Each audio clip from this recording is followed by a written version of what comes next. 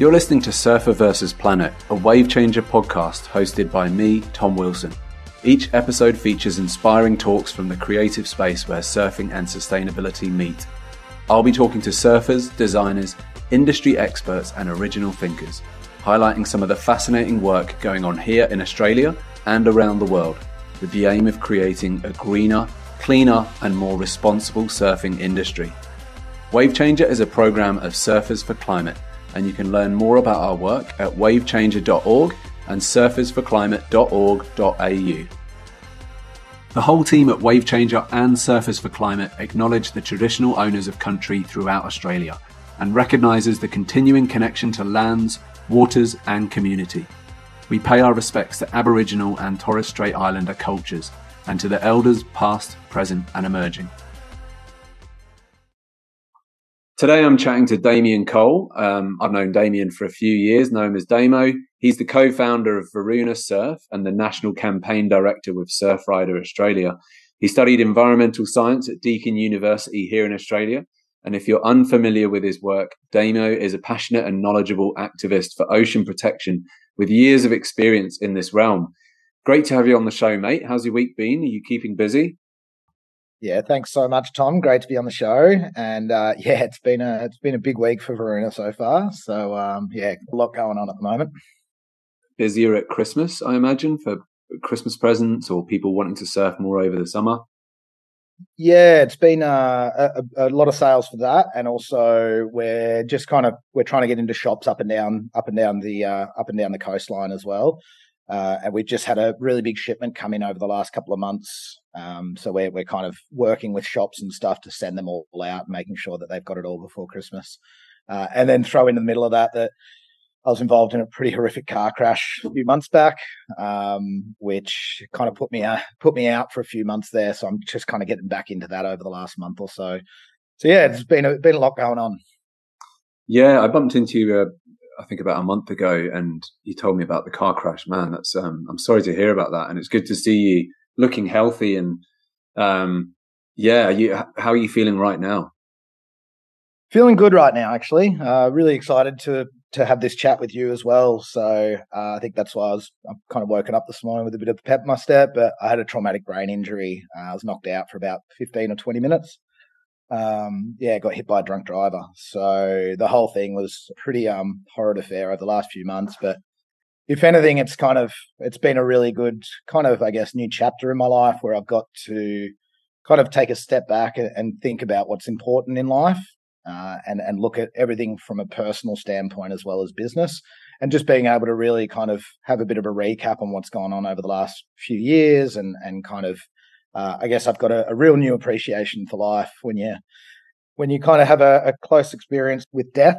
It definitely has changed my mindset a little bit, and learning to get out there and surf more and enjoy what I'm here, to enjoy out in the world, which is surfing and nature and friends and family and loved ones. So it's been, in that sense, it's been a really cool kind of shift in my mindset a bit. Awesome. Well, look, I'm glad you're safe and healthy. I'd love to dive straight into your story with Varuna surfboards. If anyone who's listening isn't aware, can you give us a bit of a backstory of how it all started? Yeah, so Varuna started around the same time, actually, as the kind of whole fight for the bite. There was, from my end, we obviously mobilised a huge part of the coastal communities around Australia. And the only backlash that we got were people calling us hypocrites because we were paddling out on oil-based surfboards, which to me it wasn't part of the campaign. It wasn't really the point. It was more so we don't want to expand the oil and gas industry into the Great Australian Bight. But they also didn't. They had a point. The fact is, the surfboard industry has been kind of really lagging behind in the kind of environmental space. Every material that those kind of PU surfboards, polyurethane surfboards, which you see as 90% of the surfboards out there, every single material's oil based. So when that happened, I was kind of thinking there has to be another way. We have to be able to come up with a new way of making surfboards. And then just actually after the fight for the bite kind of happened, I got put in touch with who is now my kind of business partner and co-founder.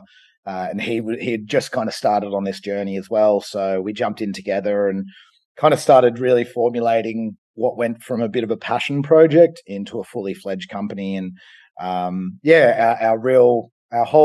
is to redefine the world of sustainable surfing.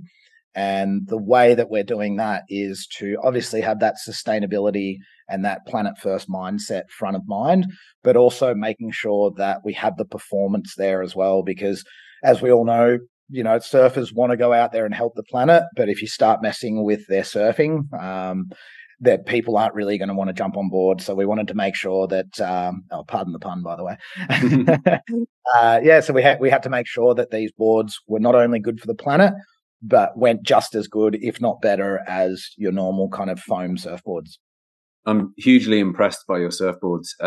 They look amazing. And if you were pitching the idea to a surfer or even investors, how are your surfboards different to other timber surfboards, for example? So we're obviously not the first to be making wooden surfboards. Now that I've kind of dived into this, I've seen around the world there are all kinds of people making wooden surfboards in different ways. What I think sets us apart, there's a couple of different things. We've been able to figure out a way to make it commercially viable to actually produce these boards on a to a bigger scale. And the boards are actually, as I said, the performance was a really big aspect of what we wanted to do. So we've really, really focused on that because I think a lot of people get the perception that wooden surfboards, they look good, they're beautiful, but they're kind of like wall hangers or not really something you want to go out and surf. So we wanted to kind of break down that stigma and make sure that when people get on these boards, they're surfing like they normally do. So we really wanted to recreate the feeling that you get from your normal PU boards in a more sustainable way. And then probably the third thing that separates us from other wooden surfboard companies is the way that we cultivate our balsa. So we're actually regenerating forests in Indonesia as we cultivate our balsa. So the way we do that is we actually do it in two ways. So currently we've got a little nursery with all these little saplings of balsa, and what we're doing is going into the northeast of Indonesia where areas have been ravaged by deforestation and it's overgrown with grasslands. So we go in there, we plant our saplings strategically so that they're far enough apart so that as they grow, they provide a canopy and shade, which kills the grass. And we then are able to work with the local communities who then come in under that shade and they plant all their native species underneath that pioneer species, which is our balsa tree.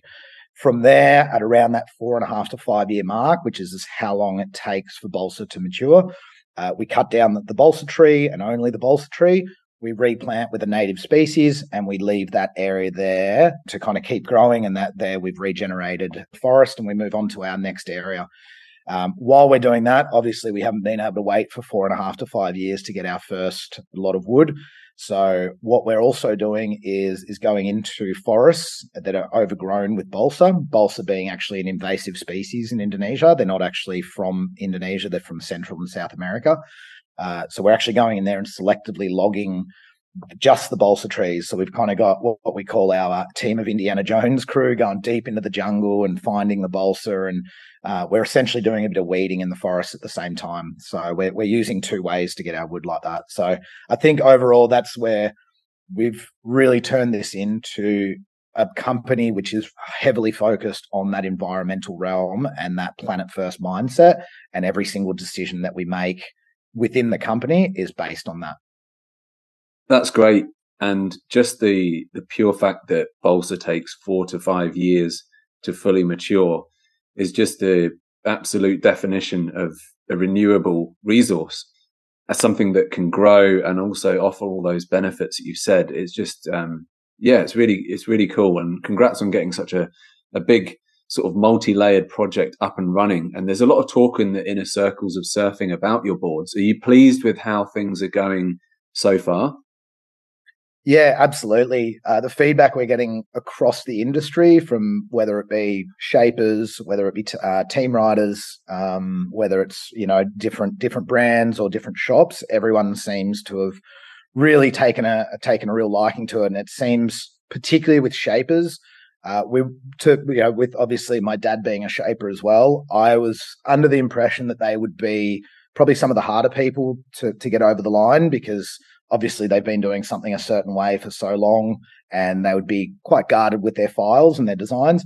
But they have been the ones that have actually really come forward and said, hey, we've been looking for something like this because we know how toxic the industry is. So we've actually found that what we are able to do is provide an environmental kind of aspect to any of these shapers and any of these designers, which is really exciting. So we've got a lot of shapers who are really keen and coming to us, and we're in the process of expanding out that as well.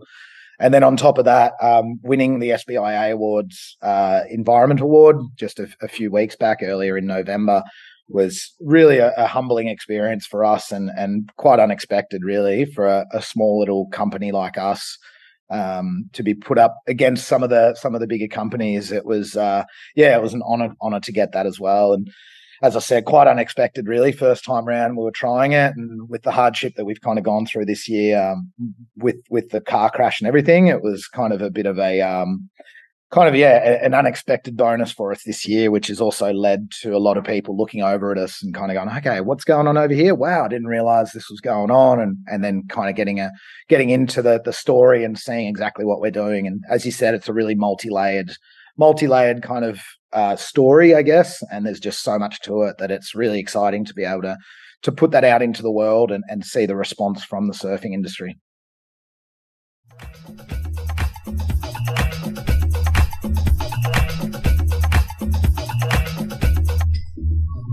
If the ocean dried up tomorrow, life would also dry up. That's where most of the action on Earth is. You should treat the ocean as if your life depends on it, because it does.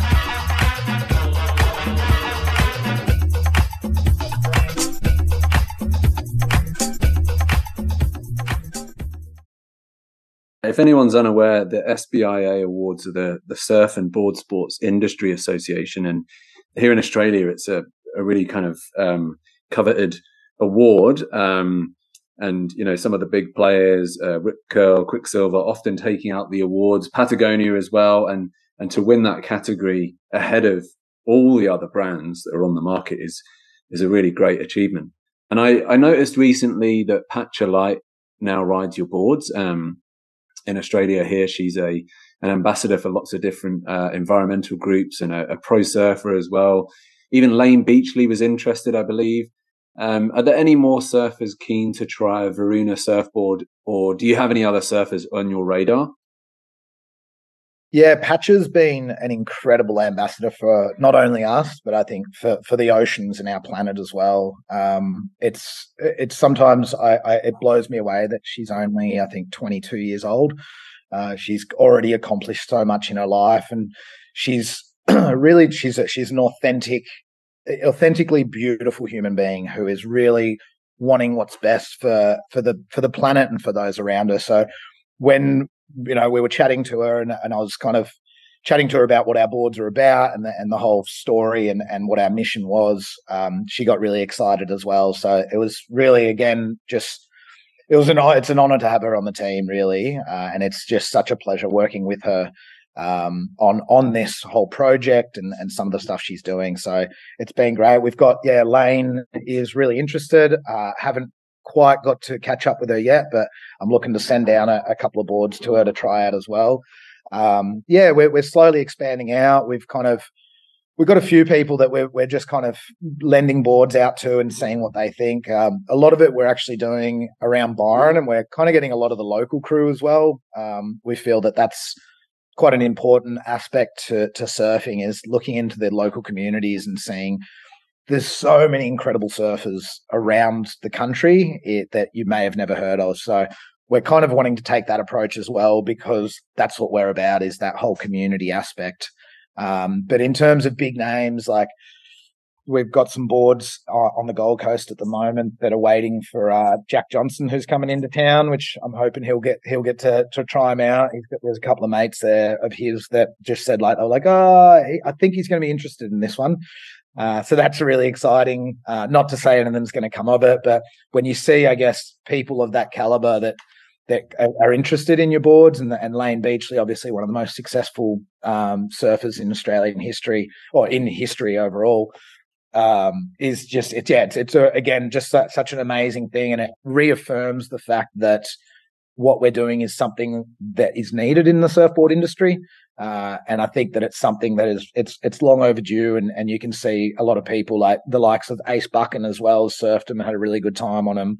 So we're looking to spread out. I know there's some crew around here, the likes of Lauren Hill and Dave Rastovich are really interested in it. So it's just kind of getting those crew, but also not wanting to push it too hard onto crew where, I want people to want to surf these boards. So whenever people are ready, we've got the shop, open 3 days a week at the moment in Byron. So whenever people want to swing by, they're more than welcome.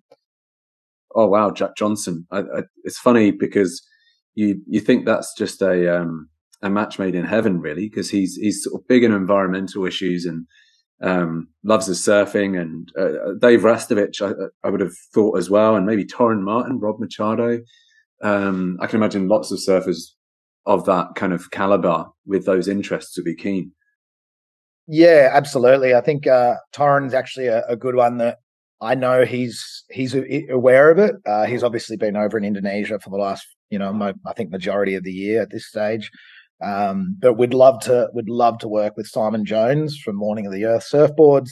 Again, I think it would be a really perfect fit as well. So, but for the moment, as I said, we're not really out there trying to hustle too many of these crew. We're just kind of like, when the time's right and when they're ready for it, then our door's always open and we're ready to go. But also not wanting to push too hard in that way. If you want to dive deeper and learn more about the surfing industry and its relationship with the natural environment, head over to our website at wavechanger.org. We're adding more and more content every week with a more in-depth focus on our core areas: product innovation, materials science, and analysing and influencing consumer behaviours, all in the name of protecting planet Earth. We're committed to ensuring that the surfing industry is a world leader in delivering low-impact solutions. What's coming up on the horizon for Varuna? Do you have, if you can reveal this, any new surfboards or accessories or anything in development? Yeah, we've got 2023 is looking like a big year already. We've just secured our partnership with the Noosa Surf Festival. So that's happening at the beginning of March, where we're hoping to reveal a pretty decent sized shaper. But we're still in the works for that, so I won't mention that. Along with another couple of shapers that we've haven't quite got the fully fledged kind of tick of approval, but it'll be some announcements, I think, in early 2023. And then I think for the rest of the year, it'll be just about kind of expanding in Australia, and that'll be a lot with a lot of demo days. I think what we're looking to do is kind of working with a lot of the shops who are stocking our boards to do demo days so that people can come down and just try these boards out for themselves. So that's a really exciting one. And then we're also going to be expanding out into Europe and the US as well in 2023. So there's a lot happening, and especially when, balancing that with a lot of the work that I do with Surfrider Foundation, there's a lot going on the cards, but it's all really exciting stuff. And it's something that I'm passionate about. And obviously I've lived and breathed surfing my entire life. So to be able to have two dream jobs at the same time, where I get to make and sell surfboards and surf these boards, and then also get to protect the ocean and the planet at the same time. It's kind of, a bit of a match made in heaven for me. Yeah, very cool. And you talked about potentially, your dream job, but if you weren't making surfboards and working with Surfrider, is there something else that perhaps when you were a kid that you would have loved to have done, musician, sports star, or anything? If you could pick anything, you could be. It's something I haven't thought about in a while, actually. But probably what comes to mind is actually an actor. My grandma was quite in the whole film industry and the theatre industry in Melbourne. So I think I grew up with quite a quite a powerful woman who really did love that kind of art sector. And so for me, I was always drawn to the acting side of things. But I think, as we do with humans, I probably created a narrative inside my own head that kind of told me I wasn't able to do it, that it'd be too hard.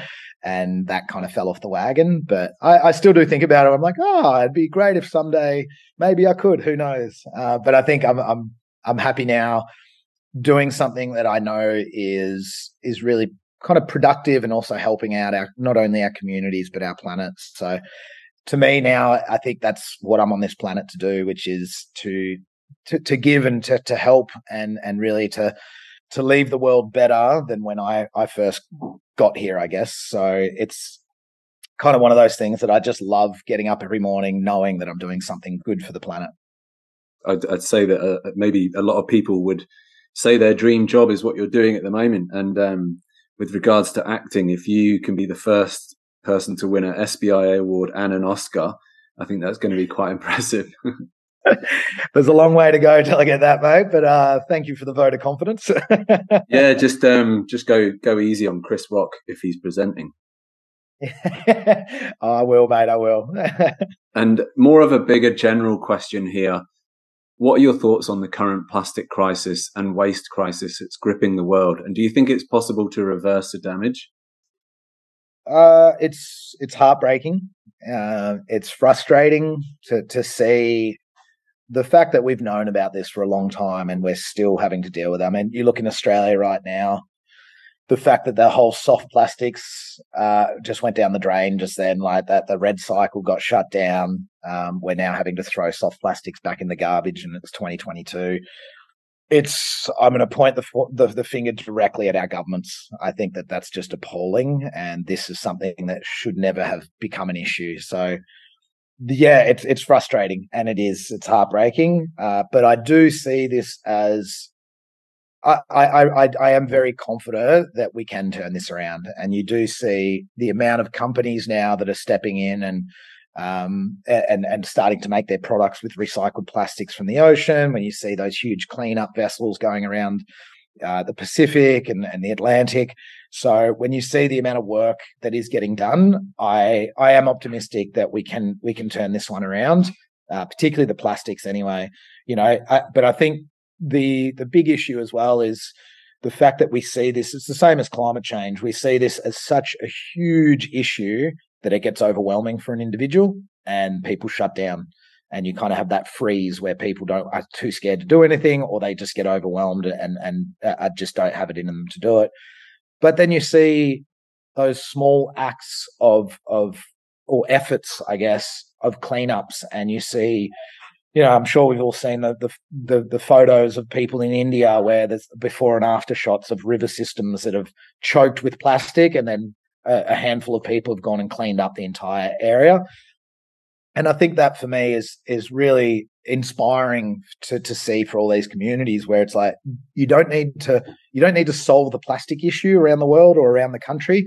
You just need to help your community out. And I think that that's a really important one to always pull back. And that's where I started, was in community groups, looking at local issues. So I think that those small community efforts, that's where I got my start from. And I think that to me is a really great way to engage with your community. And it's a great way for people to feel like they're actually making a change. And it's kind of the only way for a lot of people, is to just focus on your community, what you can do as not only an individual, but as a group who has come together in your community to make your community a better place. Whether it be plastics, whether it be climate change, whether it be building resilience, so it's really that important aspect, I think, that we not get overwhelmed by the sheer size of this issue and all get to work so that we've got 7 billion people, or 8 billion people now, I should say, sorry. We've got 8 billion people all doing their part. If 8 billion people pick up one piece of rubbish every single day, that's 8 billion pieces of rubbish that we are now taking out of our natural ecosystems.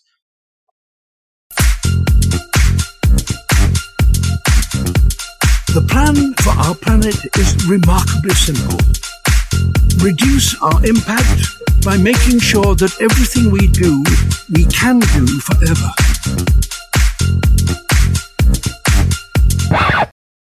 I echo what you're saying about, starting small. And I think the beauty of, it gets a lot of criticism, but social media now is such a useful tool for inspiration. And if people are doing these small acts of kindness and cleaning up, and we're seeing this, there's almost like a peer pressure through social media, just from videos and sharing information that we have in our hands.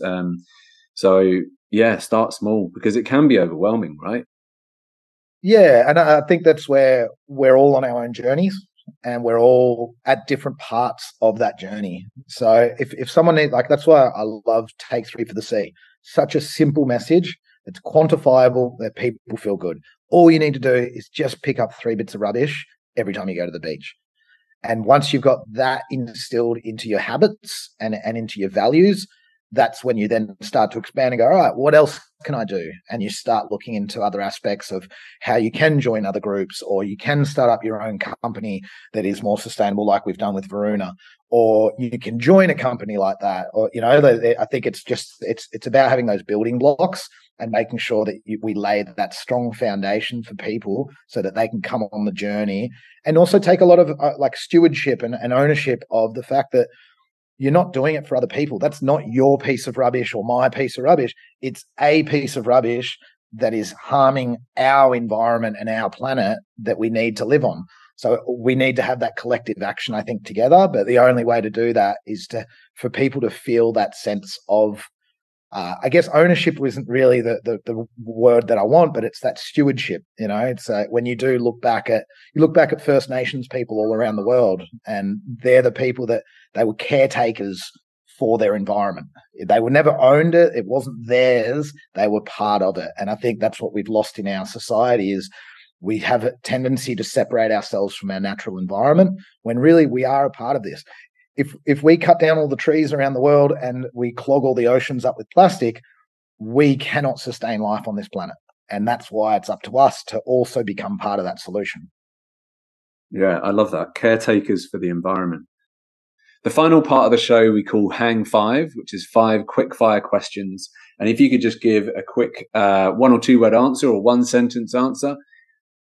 What first got you interested in your environmental journey? Surfing and saving our oceans for future generations. Perfect. Who inspires you the most from the environmental movement? Volunteer groups, I'd say. What's the coolest response to the environmental crisis that you've seen? Oof, too many to answer here. Can I have a couple? Yeah. Go for it. I'd probably say Sea Forest and the work they're doing in Tassie at the moment. Probably Damien Gamo's movies, 2040 and Regenerate Australia, I think has been a really great communication tool. I'd probably say those two have been incredible. Yep. I love his movies. They're accessible for everyone. What's your favorite marine animal and why? I'd have to say the manta ray, after getting to swim with them at the Bluff last year. Awesome. And finally, in our bid to save the planet, can you give 1 short sentence to inspire others to keep going? What you do today will have ripple effects across history. And I think that goes for the environmental movement. We're not doing it we're not doing it for us here today. We're doing it for a much bigger purpose, which is to ensure longevity for future generations. Totally. Love that. The idea of some form of self-sacrifice is really important. Damo, thanks so much for your time. Keep up the inspiring work with Varuna Surf, but also thank you for your activism and passionate efforts to protect the ocean. It certainly doesn't go unnoticed. Thanks so much, Tom, and really appreciate your support on our journey with Varuna. And it's always a pleasure chatting with you. And being part of this huge kind of environmental surfing community is a privilege and an honor to be a part of with so many amazing humans. So thank you so much.